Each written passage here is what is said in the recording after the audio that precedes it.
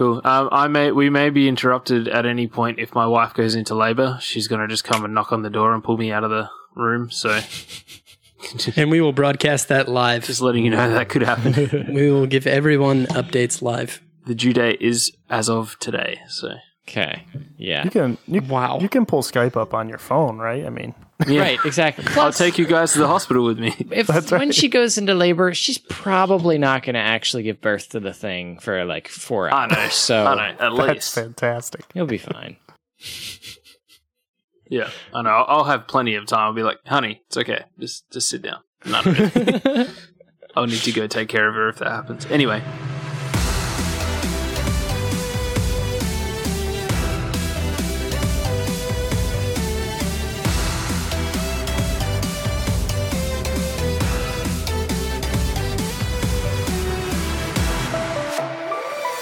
Hello and welcome to episode 38 of the Tech Reformation, where the world of technology meets the worldview of Christianity. I'm Ben. I'm Craig. I'm Derek. And we have a special guest this week, Mr. Jeremy Lundmark. Hey guys, glad to be with you. We are glad to have you, Jeremy. So Jeremy, tell us a little bit about yourself and maybe even Theology Mix and the podcast network and whatever else you want to say. Yeah, I'm the host of After the Sermon podcast, and I'm a regular author on theologymix.com, and I'm also sort of the mastermind, although I got to clarify for people, I don't do anything official on the back end of Theology Mix, but I do help out a lot. So I have had people request like changes and things. I don't do that, but I do spearhead sort of the podcasting side of things. We're going to talk a little bit about that later. But I host After the Sermon, and I'm also co-host with Scott McCausey, Theology Mixer Radio. So I'm a busy man. Awesome. Well, we're glad to have you here with us this week. I'm glad to be with you. So I have a Comcast story this week, which, that always promises to be fun. We've actually been having issues with our Wi-Fi on and off over the past couple months. And I'm just assuming it's because of the time capsule that we have, that it's just slowly dying, because it's probably 4 or 5 years old now. But we woke up earlier this week. Well, Tanya woke up earlier this week and texted me saying, Wi-Fi is just totally dead. I can't get anything on it. I was like, okay. I'll like really reset the router when I get home. And I go home and I reset the router and nothing happens. And then I think to actually look at the modem, and the modem has blinky lights on it that are saying that it doesn't have anything going through at all. So I call my friendly neighborhood Comcast. Those two words don't go together. Yeah. Friendly and Comcast? Well, yes. I've had issues too. So they run me through the whole roster of, did you try turning it off and on again? Did you unplug this and reset it? All those things and I know people like techie friends of mine will always like just say yes, even without doing them, because they've already done them, tried them. I just cannot, get myself to do that, because I think I may have always done something stupid. But anyway, so we get to the whole end and they said, okay, well, we'll send out a technician. And then, so the technician comes and he finds out that, or this is the next day, he finds out that the wire at the pole is just completely disconnected for some reason. Like, I don't know how this happened, but apparently maybe someone was doing work on the pole, on the lines, and they disconnected some stuff, and then they reconnected everything but mine. But I don't, something smells typical fishy, but I don't know what happened. But the good news is, after this hiccup in my internet, I get on speedtest.net. And I have like 3 times the speed that I had before. So I have like up to 180 megabits down as opposed to 30. I don't know how this happened. If you're employed by Comcast, please don't investigate it for me. Just say thank you, Derek. Yes. Thank you, Comcast, for accidentally giving me more internet. So Maybe it's not an accident. Maybe they knew you were on a tech podcast and that you'd promote it for them. So He's probably secretly listening to the podcast and just knew. So thank you, anonymous Comcast employee. Oh, I had a very similar experience with Comcast a few days ago, maybe a week ago, where I called them because I had just hooked up my modem and my router for the first time. And I bought a modem off of Amazon because it was like a couple, it was like, I don't know, a couple dozens of dollars to buy the modem, but they wanted $10 a month to rent one of their modems. Oh, yes. Yep. And I was like, yeah, that'll pay for itself real quick. So I'm not doing that. Yep. Just get yourself a surfboard.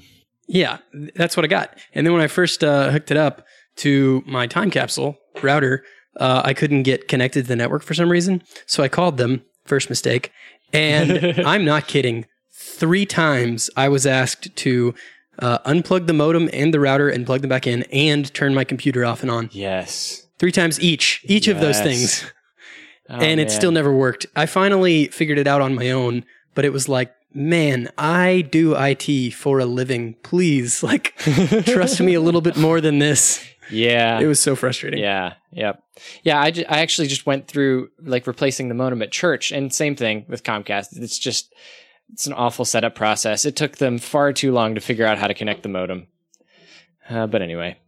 So we actually have some follow-up this week. Dave Couch in the Slack sent us a picture of a newspaper article about a church taking the plunge with online baptisms. I see what you did there. It's actually the newspaper article that said that. It's all right. It was their clever, not mine. Very punny. So it says the Church of Scotland is considering online baptisms and communion to help reverse a decline in membership. The church's congregational roll fell by almost a third between 2004 and last year. And blah, blah, blah, blah. As fewer people join up in the traditional sense, questions arise about online membership and even about access to the sacraments while not being physically present in the congregation, the report by the Legal Questions Committee says. There are no easy answers to some of the questions, but in a world where the fastest growing communities are online, the committee believes that now is the time to open up a wide-ranging discussion. And this is the end of the article. Online baptisms are popular in America, with the service read over the phone or using Skype. Who is doing this? I've never heard of this. That really surprises me, actually. That was something we talked about a couple weeks ago. Well, I guess it was a couple months ago when you guys were on, Derek and Ben, and we chatted about that, and I thought it was like something coming 5-10 years from now. I didn't know that was popular in America. It's so strange. I actually would have expected communion to go first. Exactly. Right. Because you can actually do that. I mean, you can actually take the cup, and I guess you could have a minister bless it or whatever, and all eat together through a Skype or Google Plus. You could do that. Baptism, that one I'm not. I mean, that's weird. I guess you get the certificate, but I don't know how you actually go through the function of baptism. Dunk yourself. Yeah, you set you set up a whole PR system. You get a camera, video set up, and then you film it. I guess that's odd. That's different. So anyway, for those of you wondering from our discussion last week, it is apparently happening. And I can only imagine it'll happen more when VR comes around to churches. So I thought that was interesting. Thanks for sharing that, Dave.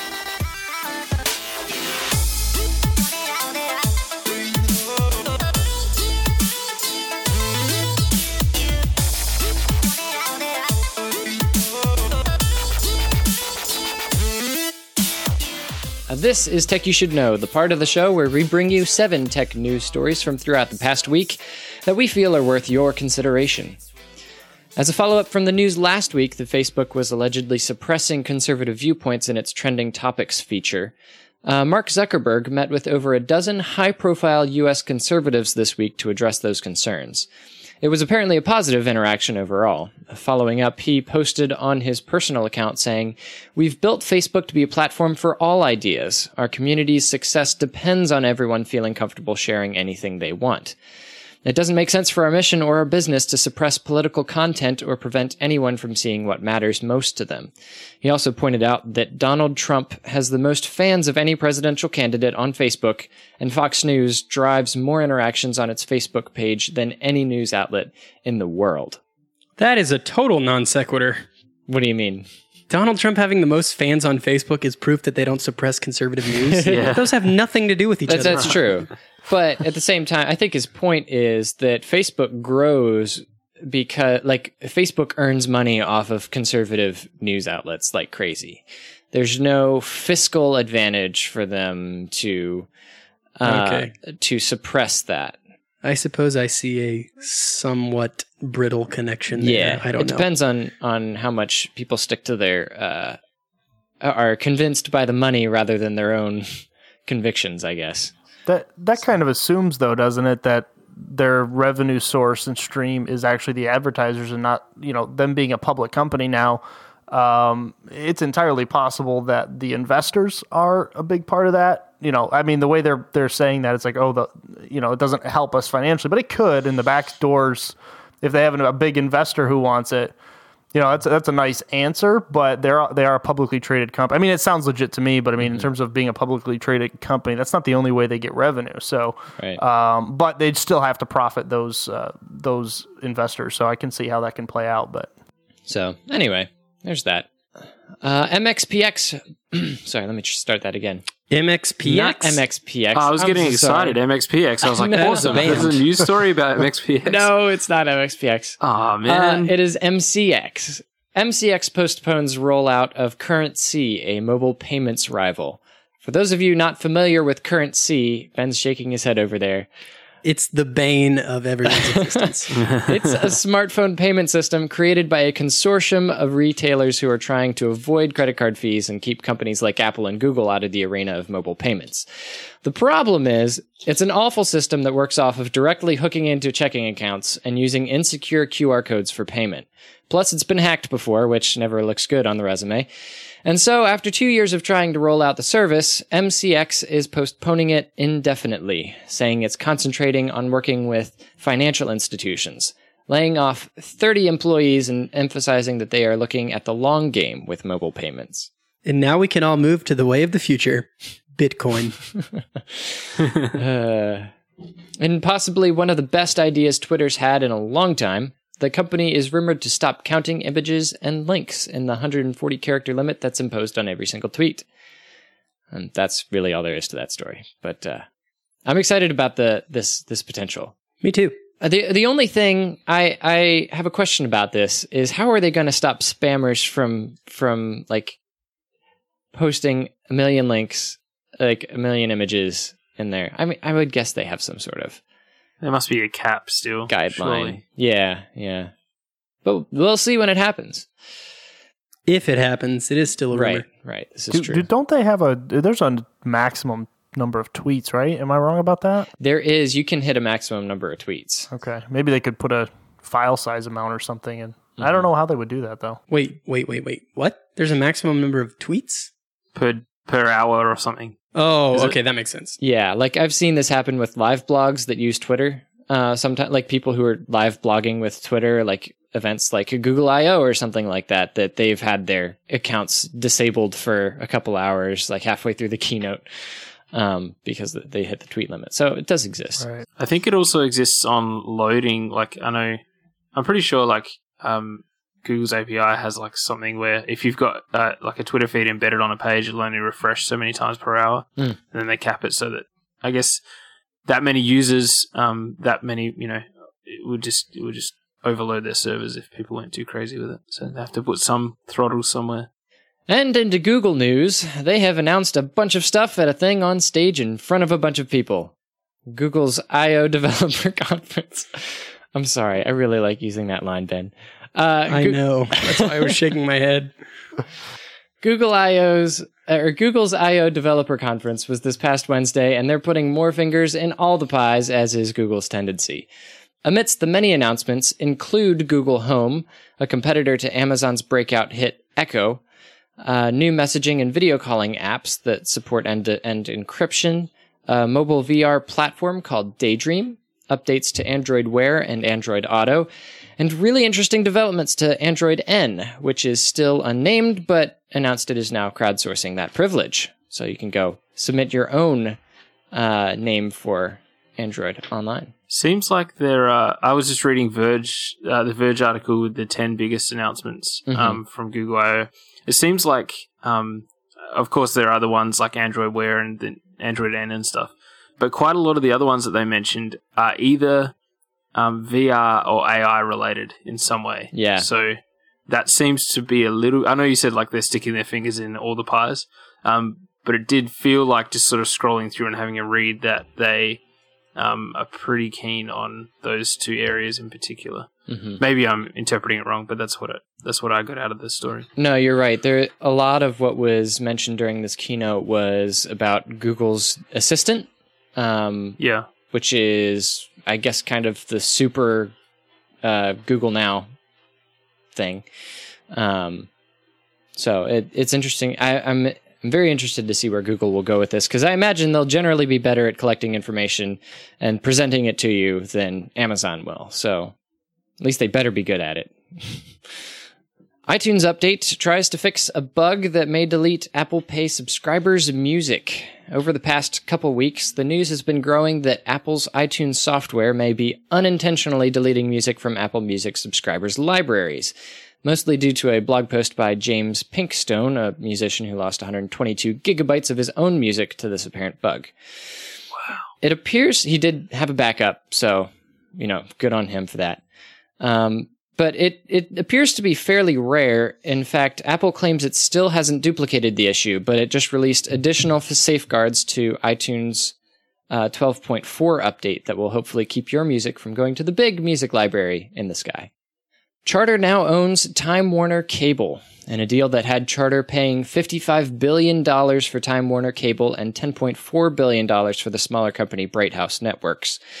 Charter is bringing the two companies into the fold and has now become the United States' second largest cable operator.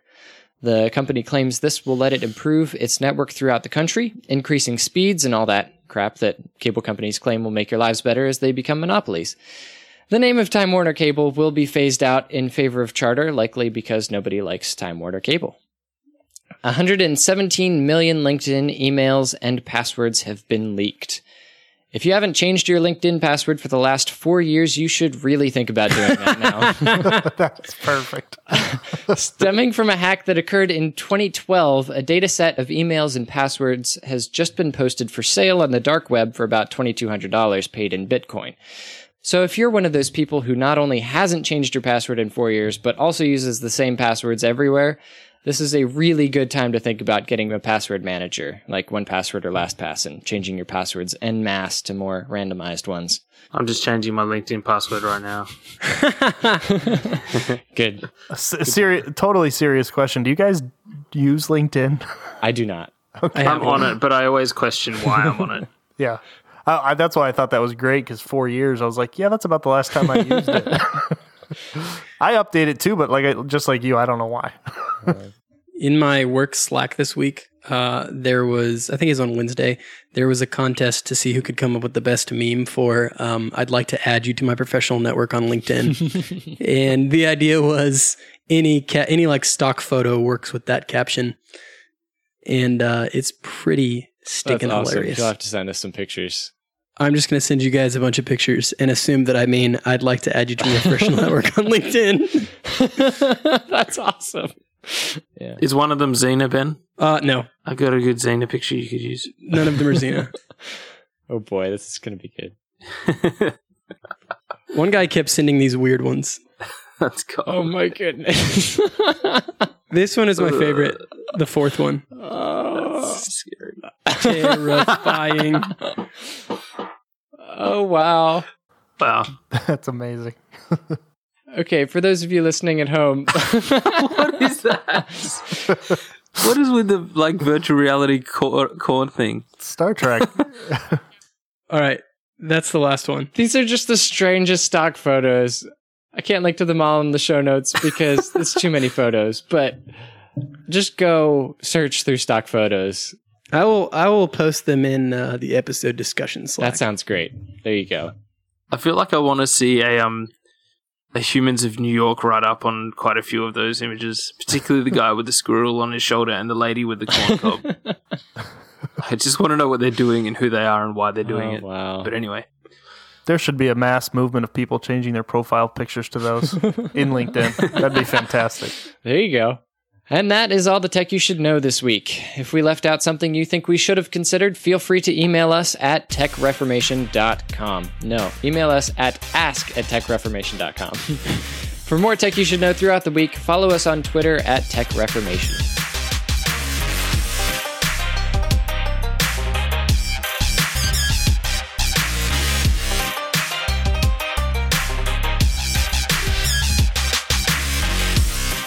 So, Jeremy, you look a little bit upset. Is something throttling your data? Yeah, I'm still a little frustrated about the technology we use here in Pennsylvania for voting. And just talking to Derek, it sounds like this is pretty common across the state. This looks like the standard. I'm going to share this with you guys if you want to put it in the show notes. But the system, I went into my polling booth, and here's a screen which, for all intents and purposes, looks like a touch screen. And so I start touching it, but nothing happens. And I start staring blindly at the keypad. And to be fair, there were instructions, but as a millennial, I assumed technology should just work. And when it didn't, I'm sort of like, what shall I do? And of course, rather than read the directions, I just start pushing stuff. And I'm gonna try my best to describe this, and then I'll give you guys the picture and you can post it. But basically, it was a combination of what would best be described as a Nintendo controller. There are some Atari controllers out there that would be close as well, but you have a big wheel. Not a big wheel, I shouldn't say big, but big in terms of like iPhone, iPad type stuff. A select button, a left and right button, and then there's like a big red button that I forget what the red button says. It solely exists for casting your ballot. Forecasting, yeah. And then there's a help button, which I refuse to press. You keep saying big buttons, and yet you missed all of these buttons and thought it was a touch screen at the beginning. It's very well. The reason I thought it was a touchscreen is because there's so few buttons. I thought there's certainly not enough buttons here in order to accomplish the task of, and when the screen comes up, you have letters and multiple selections. So it didn't seem like there was a 1, 2, 3, 4 type of a button setting, but basically you have select and enter. And what you do is you spin this little dial, and it will move the selector left to right on the screen in blocks. Mm-hmm. And in order, for example, to do a write-in, which I did, you have to spell out, sort of like with your DirecTV or your cable. Oh, it was horrible. No. And the keyboard is alphabetical. Yes. And to be fair, I would love to have this little selector wheel on my remote control, because DirecTV's worse, but this isn't much better. And so you would literally like spin the wheel to the letter, hit enter, spin the wheel to the next letter, hit enter. Oh, gosh. So thankfully, the person I voted for was easy to spell, quick to spell. But yeah, my data, so to speak, was throttled because I was like, there was definitely a freeze moment where I stood there and I was like, I would be too ashamed to ask for help. and I don't know, Derek, did you push the help key? Because I just sort of looking at this picture, I don't even remember even considering it. I didn't even think about pushing the help key. Basically, like I did the same thing you did. I started pressing the screen, just assuming, oh, it's a giant screen. I might as well just it may as well be a touch screen. But oh goodness, Craig is posting Australian voting technology. It's paper and a pencil, guys. Man, that is so backward. I can't. That is so 1895. Right, I know. To be fair, it's more efficient. It actually works. And you know what you're getting. It did actually say on the screen, I remember, it said, use select wheel to select it. And I didn't see that until I tried vainly for about a minute to touch the screen.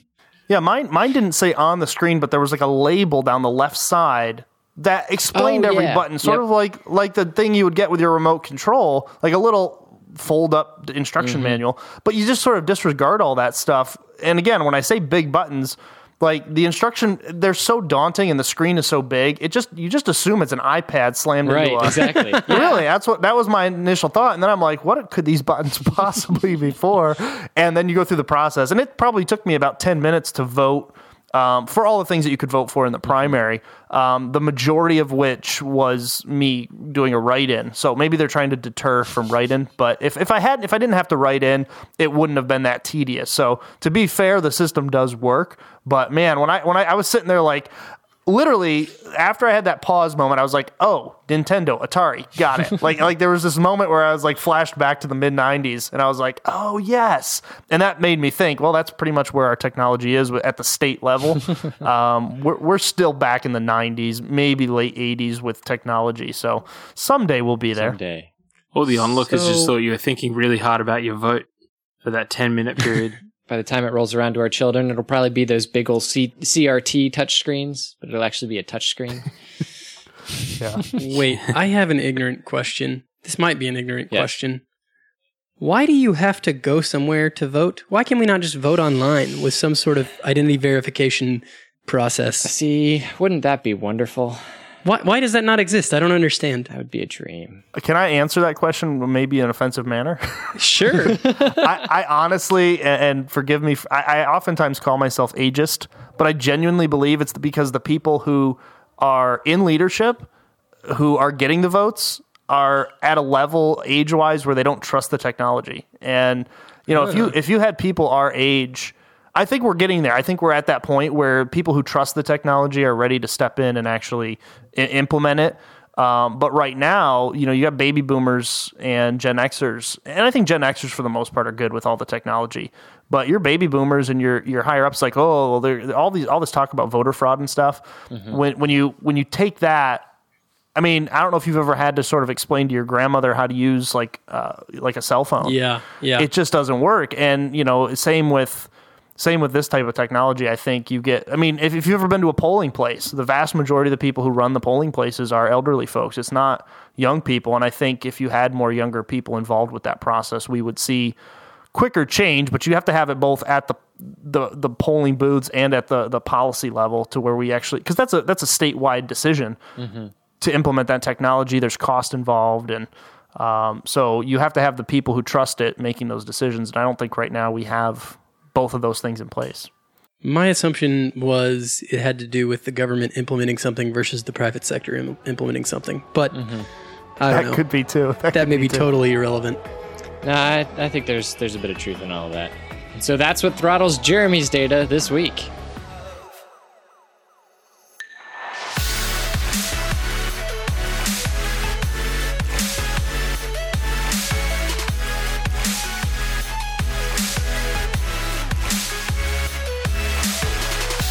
Our sponsor this week is Missionalware.com. If you're a theology nerd like me and you don't know about Missionalware, then let me tell you something. Missionalware is this awesome website and company who prints theologians and theology-centric things on shirts and coffee mugs and notepads. They even have a poster of the entire book of Romans.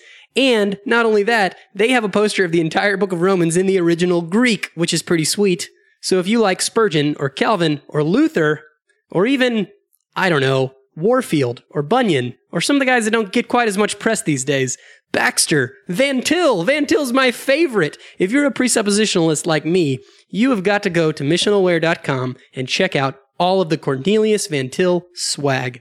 It is sweet. And hey, if you do decide to buy something from missionalware.com, be sure to tell them at checkout that you heard about them here on Tech Reformation. Hey Dan, what do Scarlett Johansson, Jack London, and Richard Dawkins all have in common? Probably that they're all more famous than I am. Well, besides that, they actually all share the same worldview. And here at the Art of Redemption podcast, we do too. During the show, your hosts Daniel, Cody, and Roy take on entertainment and the arts from a Reformed Christian worldview. The media that surrounds us is always making 1,000 different arguments on how we should answer the most basic questions of our existence. Like, where do we come from? Why is the world so messed up? And is there anything we can do to fix it? Are you prepared to understand those arguments? Let us help you do exactly that. We take apart movies, music, paintings, and more, and then we examine the worldviews within. Next, we face them up against God's revealed truth and see how they hold up. And it usually isn't very pretty. Join our conversation on iTunes or your favorite podcast catcher under The Art of Redemption as we look at the media around us and ask not only what it means, but why.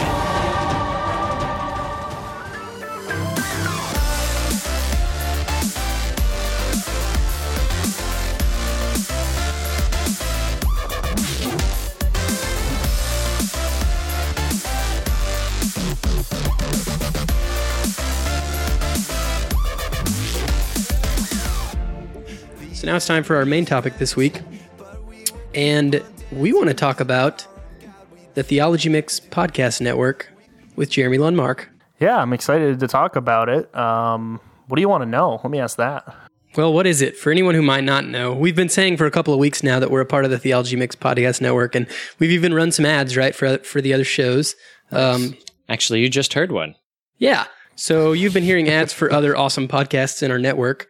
But if you are just picking it up in this episode, for those folks, what is the Theology Mix Podcast Network, Jeremy? Yeah, basically the Theology Mix Podcast Network was started, I would say, toward the end of last year, and it began with, we've seen other podcast networks emerge, and it was a combination of two things. I am an author with theologymix.com, and at the time, I think they had about 50 or 60 authors working from basically the same WordPress backend. And I had already gotten into podcasting, and I started to realize that back end could be used for so much more if we implemented the same plugin that I use for my podcast. For those, if you care about the technology side of it, it's the Blueberry plugin that we use for WordPress. But it occurred to me that by having the authors already doing all the work, we could actually come together and not only say that we were part of a network, but we could also say that we have one feed that has all these podcasts on it. And so one of the things that I think we're doing that's a little bit different than most podcast networks is that we do have a single RSS feed that unites us. And at the same time, we keep our individual feed. And so we can promote one another, build one another's platform while at the same time building the single platform. And nobody's losing or gaining from it from a PR standpoint.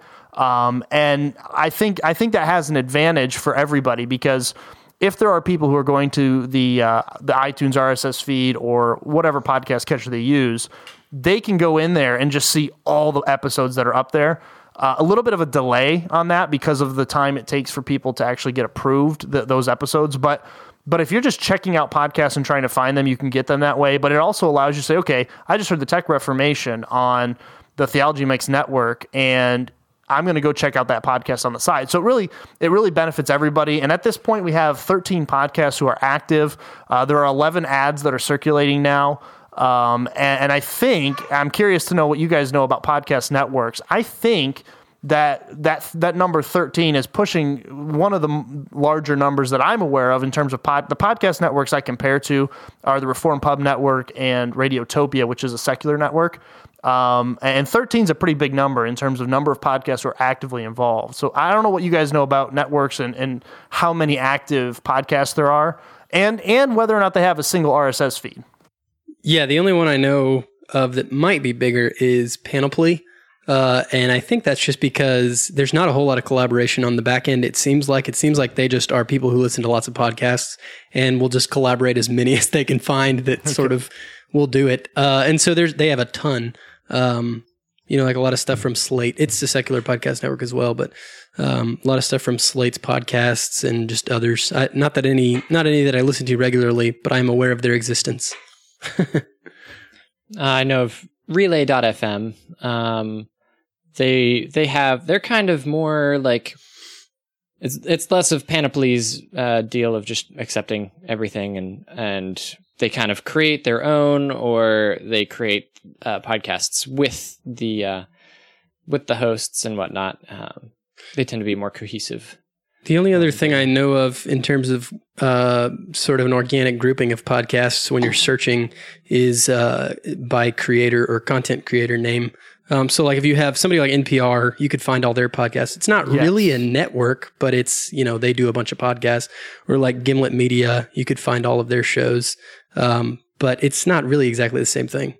Yeah, I think in terms of the whole network idea, I think there's a lot of people who've had similar ideas to what we're doing, either without the RSS feed or, like you said, I have seen a number of radio stations as well that have their particular station airs these programs, and they'll have a link that sort of, like you said, curates all their programs into one feed so people can use it. But in terms of that functioning together, we're hoping to build that to a platform that we're all using to our benefit, and we're also being able to benefit from. And I think the key is having active people. And I think that if we can leverage that network idea, it seems like a lot of people are trying to figure out how to leverage it the right way.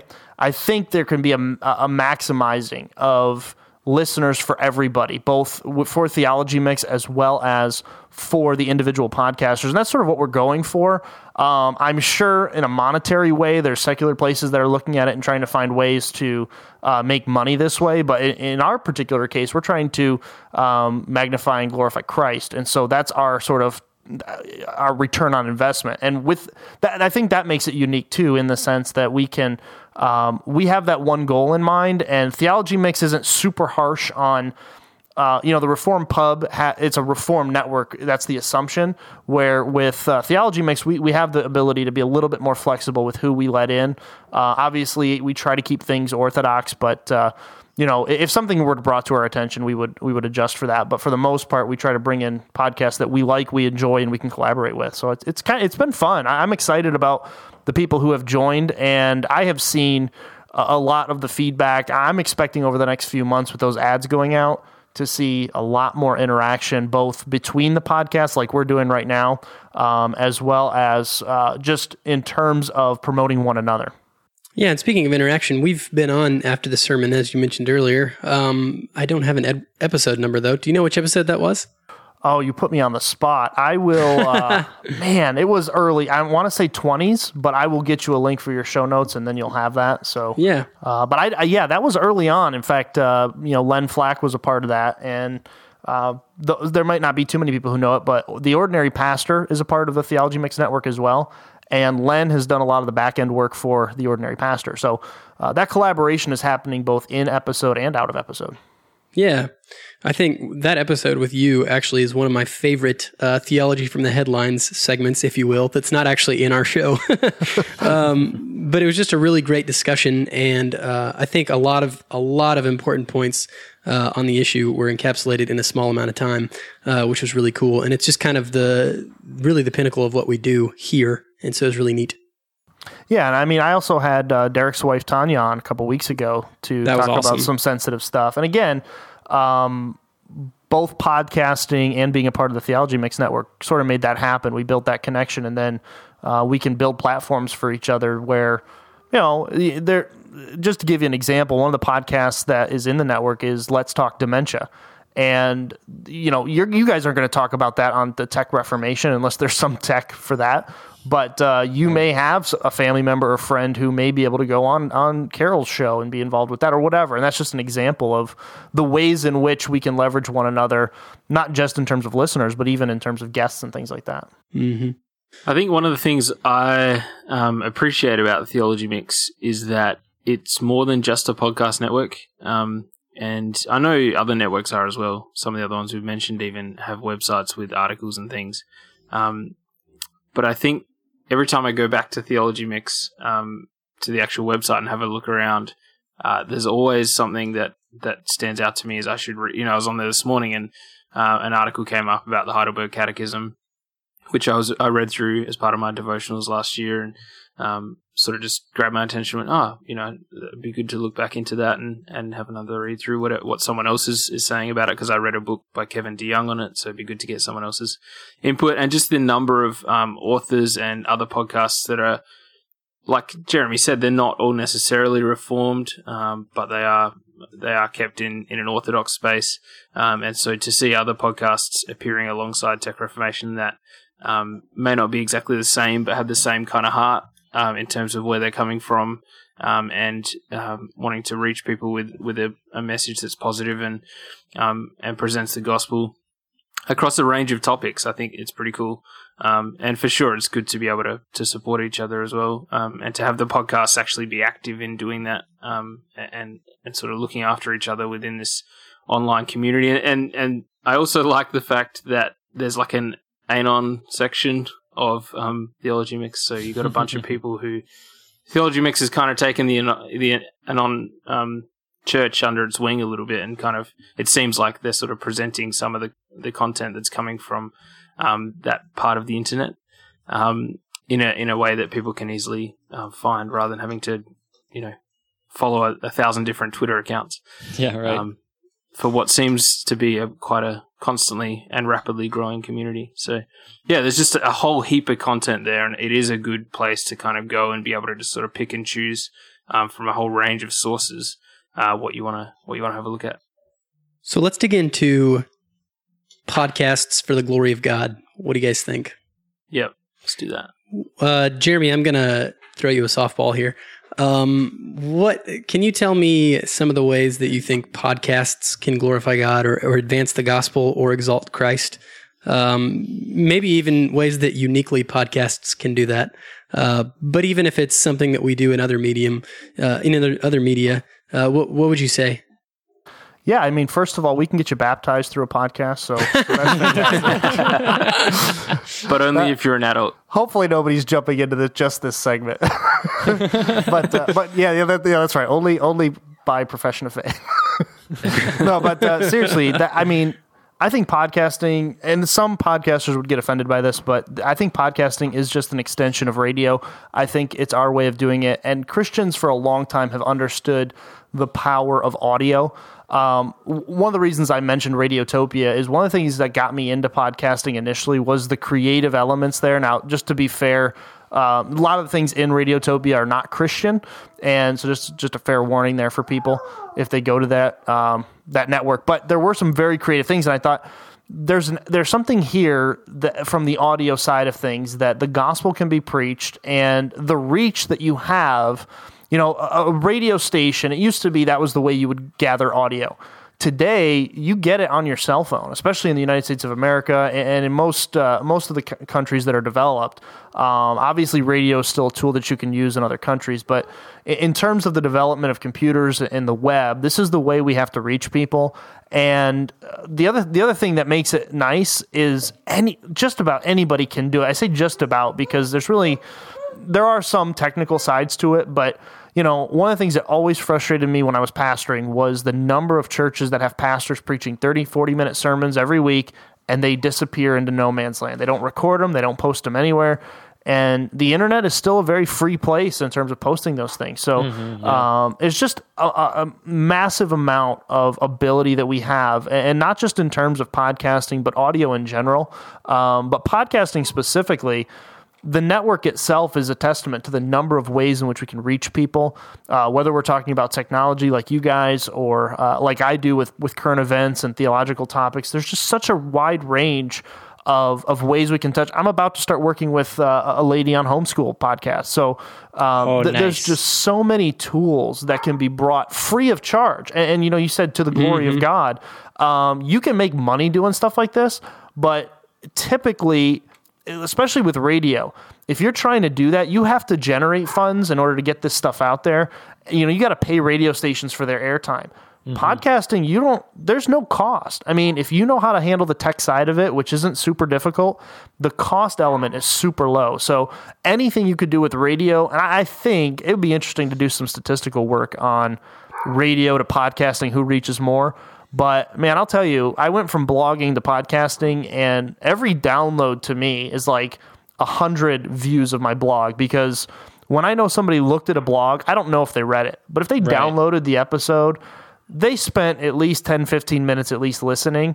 And to know that there's a lot of feedback coming from people who listen to an hour and a half, 2-hour show, man, that's mind blowing. And people's attention spans, they'll go for a jog and they'll listen to a podcast. But a lot of times they'll read a blog and they'll go, "Oh, I read the first sentence, I'm out." So I think in order to, as a medium to get the gospel out there, it's a massive potential in terms of reach.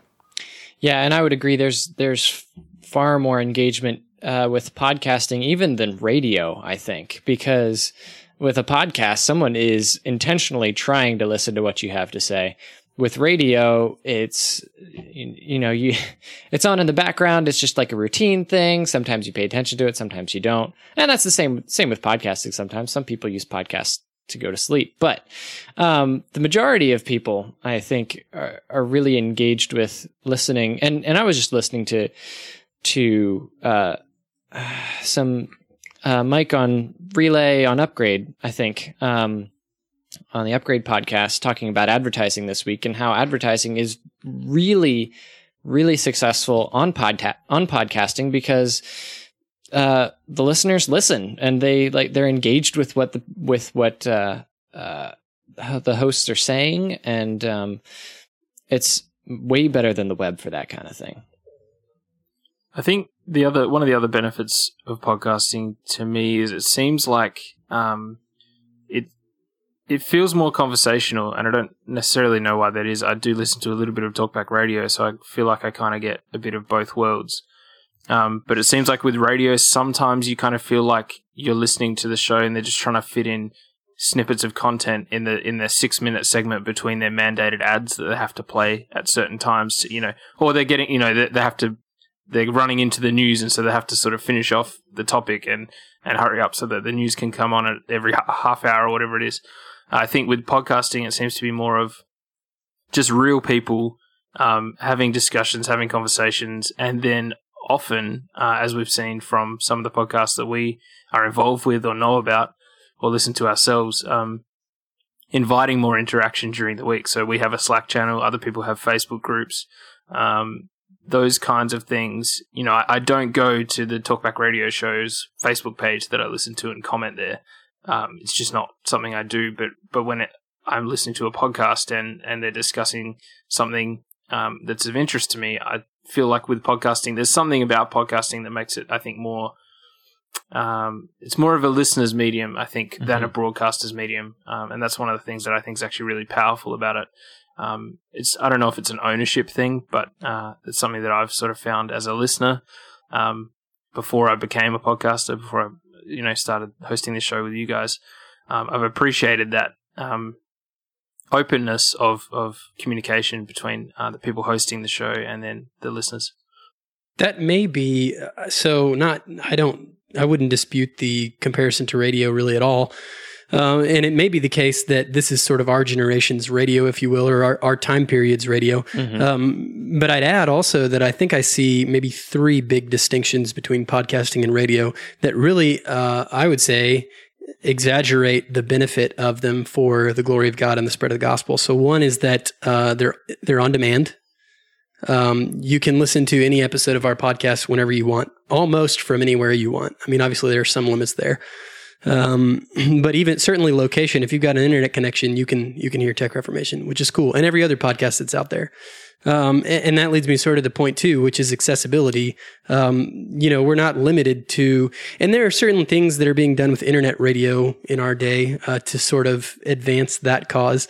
But certainly with podcasts from the beginning, if you have an internet connection, you can get to it regardless of where you are in the world. And then maybe the third thing would be, that they're focused, and not just the topics, but also the audience, which is what Craig was getting into, I think. That we've got some of the most awesome and dedicated listeners to our show who are willing to jump into a Slack channel with a bunch of people they don't know, and have awesome, great conversation with brothers and sisters in Christ, which is really cool. Just that community aspect, I think, as far as the audience goes as well. Yeah, I just want to piggyback on that too. Everything you just said, I was thinking as everyone else was talking in terms of it being on demand. And, with radio, Craig, you were right, absolutely. People are on a time schedule. But another thing that I'm surprised to find, there's a lot of podcasters who don't know, or people who listen to podcasts who don't know this, but you can actually speed up podcasts to gather the content without, you don't have to, if it's an hour-long episode, there are apps out there that'll crank it up. And so even not just the fact that it's on demand, but the flexibility with which you can listen to a podcast and still be engaged with it. You don't have to worry about missing, quote unquote, an episode or an airtime. And if you don't have time, you can speed that thing up. So I am blown away by the number of people who are like, oh, you can speed it up. But even that is just the fact that you can do whatever you want with it and still engage with that content, I think makes it just a huge advantage for the medium. Totally agree. The last thing I might say in this segment, and I hope that this connection exists more than just in my mind. But, I was thinking, Jeremy, earlier when you were talking about podcasts being audio content specifically, that it's not, there are video podcasts, but initially it was all audio. And even radio is audio as well. So that was kind of the comparison you were making. But I immediately started thinking about parts of Scripture where we see faith comes by hearing, and where we see in Revelation that blessed is the one who hears these words and does them, and where we see in the New Testament all these circular letters that were meant to be read out loud in the context of a local church congregation.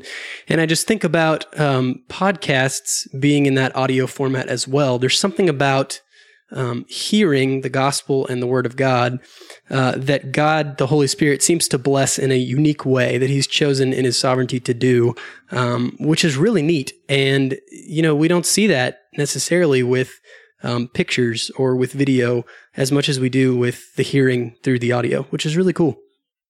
Yeah, I think I agree with you on that. Yeah, absolutely. Absolutely. You don't have to. You can totally contradict me. No, I feel the same way. And I tend to, and this is just part of the way I learn, is I do better hearing than reading.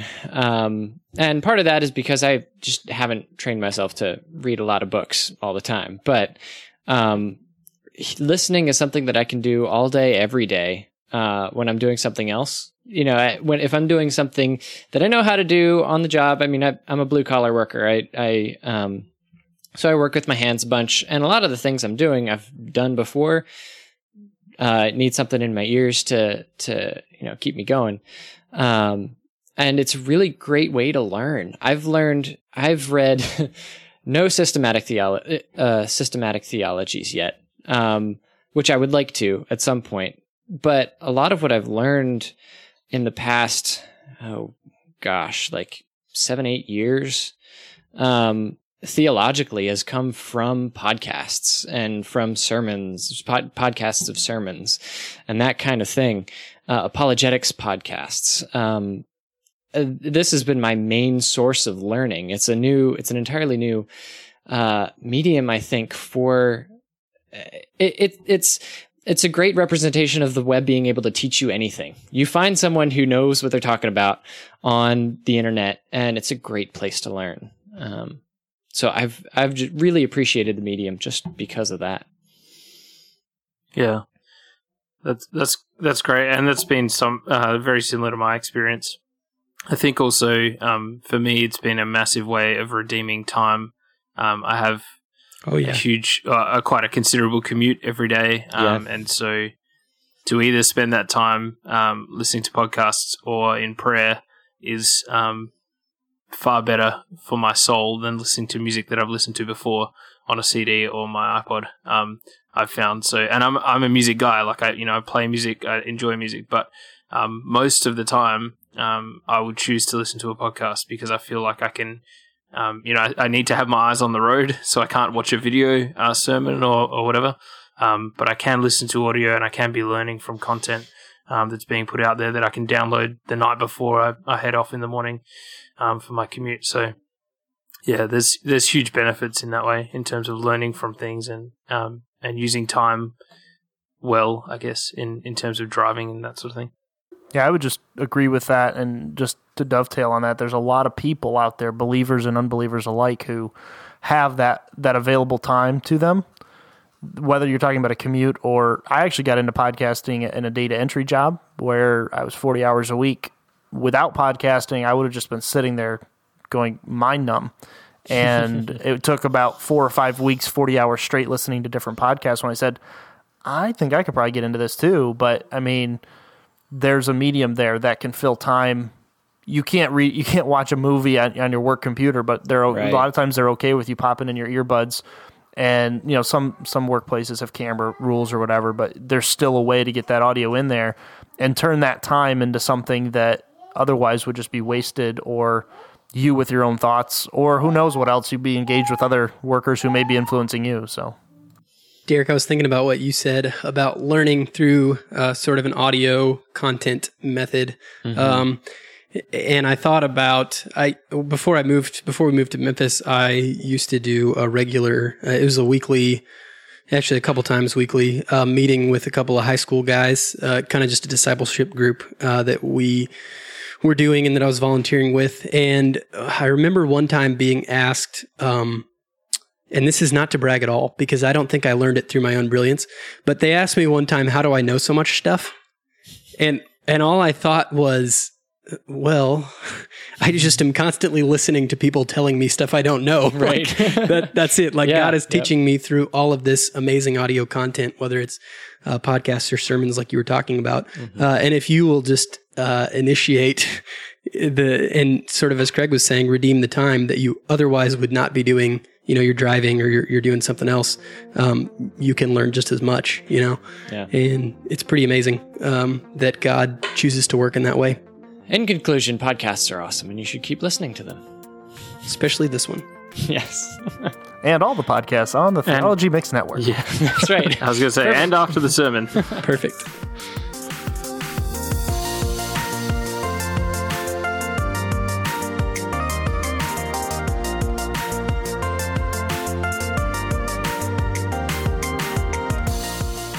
So, do you guys have any recos? Yeah, I got a quick reco this week. It's a music one again. I did chuck in a CD during this week. Now that I've just said that I don't listen to music in the car, I just sort of didn't have any podcasts on my phone that day, so I thought I would. It's a band I used to listen to. I don't think they're together anymore. They're called Further Seems Forever. I think they might have been on Tooth and Nail back in the day. So definitely check them out. In particular, Hide Nothing is a fantastic album, and How to Start a Fire is also great. So if you haven't heard of them before, check them out. I have a recommendation. I think a couple days ago this week, Netflix launched a new tool to see how fast your internet speeds are, which this is such a weird recommendation, but I'm a huge nerd. And for the longest time, and I thought of this because you mentioned earlier in the episode, Derek, about speedtest.net. For a long time, they were the king of the speed test business. But fast.com is a Netflix tool to figure out how fast your internet speeds are, whether it's over LTE or your Wi-Fi connection. And it is a lot faster, a lot cleaner, and just, looks nicer too, which everyone who's listened to this knows matters to me. So fast.com, it's pretty neat. And through my sort of Comcast setup, I've had to use it a couple of times to figure out if they're actually giving me the speeds they say they are. Mm-hmm. Yeah, I actually just used Fast earlier, but I used speedtest.net first. So nice. That's why I mentioned that instead. But yeah, it's very clean. It's nice. Fast is a fail for me. Oh, it might be US only. Yeah, it says it can't reach my servers. That's quite Sad possible. Day. Sad day. Never mind. Oh, well. Sorry to all of our non-US listeners like Dave. Jeremy, do you have any recos? Yeah, obviously I'll do the shameless recos of my show After the Sermon. Check that out. And the Theology Mix Podcast Network. Be sure to check that out. Some great podcasts like the Tech Reformation on there. So check out that. But I did a review of a Bible. It's sort of weird to reco the Bible. But I did a... That's a good thing to reco. Yes, I highly recommend the Bible. No, I did a review for... I bought a... Reformation Study Bible and from Ligonier.com, and I'm not big on buying a lot of study Bibles. In fact, I bought the original one of these and didn't use it that much, and it's not really a good reco, but this is a really good study Bible. A lot of people may have the old one, and I just want to encourage folks to at least check out the new one because there are a lot of really good changes, and I haven't gotten into all the notations. The notations were good to begin with, but they went out of their way to make this a very readable Bible. And what I mean by that is your typical Bible has like the 2 columns on each page. They got rid of that and went to single column, so it reads really well. I just recommend it because if someone's looking for a Bible, or particularly a study Bible, it is a good recommendation. I went with the hardcover because I can never afford leatherbound, but I hear the leatherbound is just as good. So I'll just throw that out there. Reformation Study Bible, Ligonier.com. The new edition, if you have the old one, it may even be worth going. I think a lot of people look at new editions and they're like, I don't need another one. It might be worth it. It's been about 10 years, I think, since they did a full revamp like this. So it's worth taking a look at. Hey, Jeremy, have you got the ESV Study Bible? I don't think I do. Is that specifically an ESV translation study Bible or? Yeah, it's like it's a big thick one with it's got a white cover with black writing and orange down the side. I do not know. I know what you're talking about now though. It's also single column, and I really want to hear a comparison between the two because I've heard a lot of people talking about both. I've got the ESV Study Bible. I've always wondered about the Reformation Study Bible. Who is the publisher? Do you know who the publisher is? I think it's Crossway. Crossway. Maybe I'll see if I can get them to give me one because I'm shameless that way. I'll be like, hey, I just did a review of the Ligonier Study Bible. You guys want to share yours? That would be interesting, though. I'm not, like I said, I'm not big into study Bibles. In fact, my wife has the MacArthur Study Bible, and they're so bulk. I'm more of a small Bible guy. Like, I like to have a small Bible I can carry around. Sure. But this is actually a Bible. Like, when I got this, I was like, probably not going to use it. But it is one. In fact, it's sitting on my desk. I was going to hold it up, but it doesn't do the people listening any good. It's on my desk, and I'm using it. So it was one that I thought I would probably end up giving away after I was done looking it over. But I think I'm going to keep it. So I would love to do a comparison on that, though. And before we tell you how you can contact us, we have one final note. Thank you, a huge thank you to Jeremy Lundmark for coming on the show. Jeremy, you are awesome. And you can check him out on After the Sermon and on the Theology Mix website. He's an author there, as he mentioned earlier. He's got a lot of great content. You should check him out. We love After the Sermon. It's a really great podcast. Well, thank you guys for having me on the show. I'm stoked to have you in the Theology Mix Podcast Network and excited for where we're headed. Oh, yeah. Cool. And if you would like to connect with us, you can do so by jumping in our Slack channel. You can sign in by going to slack.techreformation.com, sign up, and you will get email instructions that will self-destruct. So do so quickly. You can follow us on Twitter at Tech Reformation and follow us on Facebook as well. On Twitter, we'll keep tweeting out those hashtag TY... Wait, how is it? TYSK. TYSK. Hashtag TYSK. So you can either follow them or mute that hashtag, whichever one you want to do. But only if you have Tweetbot, though. Right. Well, you can mute stuff on actual Twitter now, right? You can't mute hashtags. You can mute people. Huh. Maybe we should also start tweeting TYSU. Well, maybe we will. Follow us and find out. After the fact. After each episode. Anyway, you can also find us on our website, which is techreformation.com. If you want to search around for past shows and topics, you can use the tags to do that. And because Tank's not here, I'm going to also let you know that you can contact us via email if you'd like to. It's ask, ASK, at techreformation.com. Send us any comments, feedback, questions, things that you think we should talk about on future episodes. We'd love to hear from you. So this week, we have a special assignment. Jump in our Slack channel, or if you're already there, go to our episode discussion channel, find the memes of I'd like to invite you to my professional network on LinkedIn, and give us your best attempt at a stock photo or just a Google image search of a photo that you think goes really well with I'd like to invite you to join my professional network on LinkedIn. And hilarity will ensue. And there goes our episode discussion for the week. Oh, yeah. We definitely should have asked them to put that in random channel instead. Might as well just do cat bombs. You can review us on iTunes and recommend us on Overcast by swiping left and hitting that star. Do that before the end of the episode, before it deletes itself. Yes, please do so. It's very helpful when people do that. And we are a part of the Theology Mix Network. If it wasn't clear already, you can find links to the website and the iTunes master feed in the show notes to find other great podcast shows. If you like this music you're listening to, we're using it by special permission of Matthew Parker. We like him. He's a cool dude. Check him out on SoundCloud or iTunes. This has been Tech Reformation. Thanks for listening, and we'll see you next week.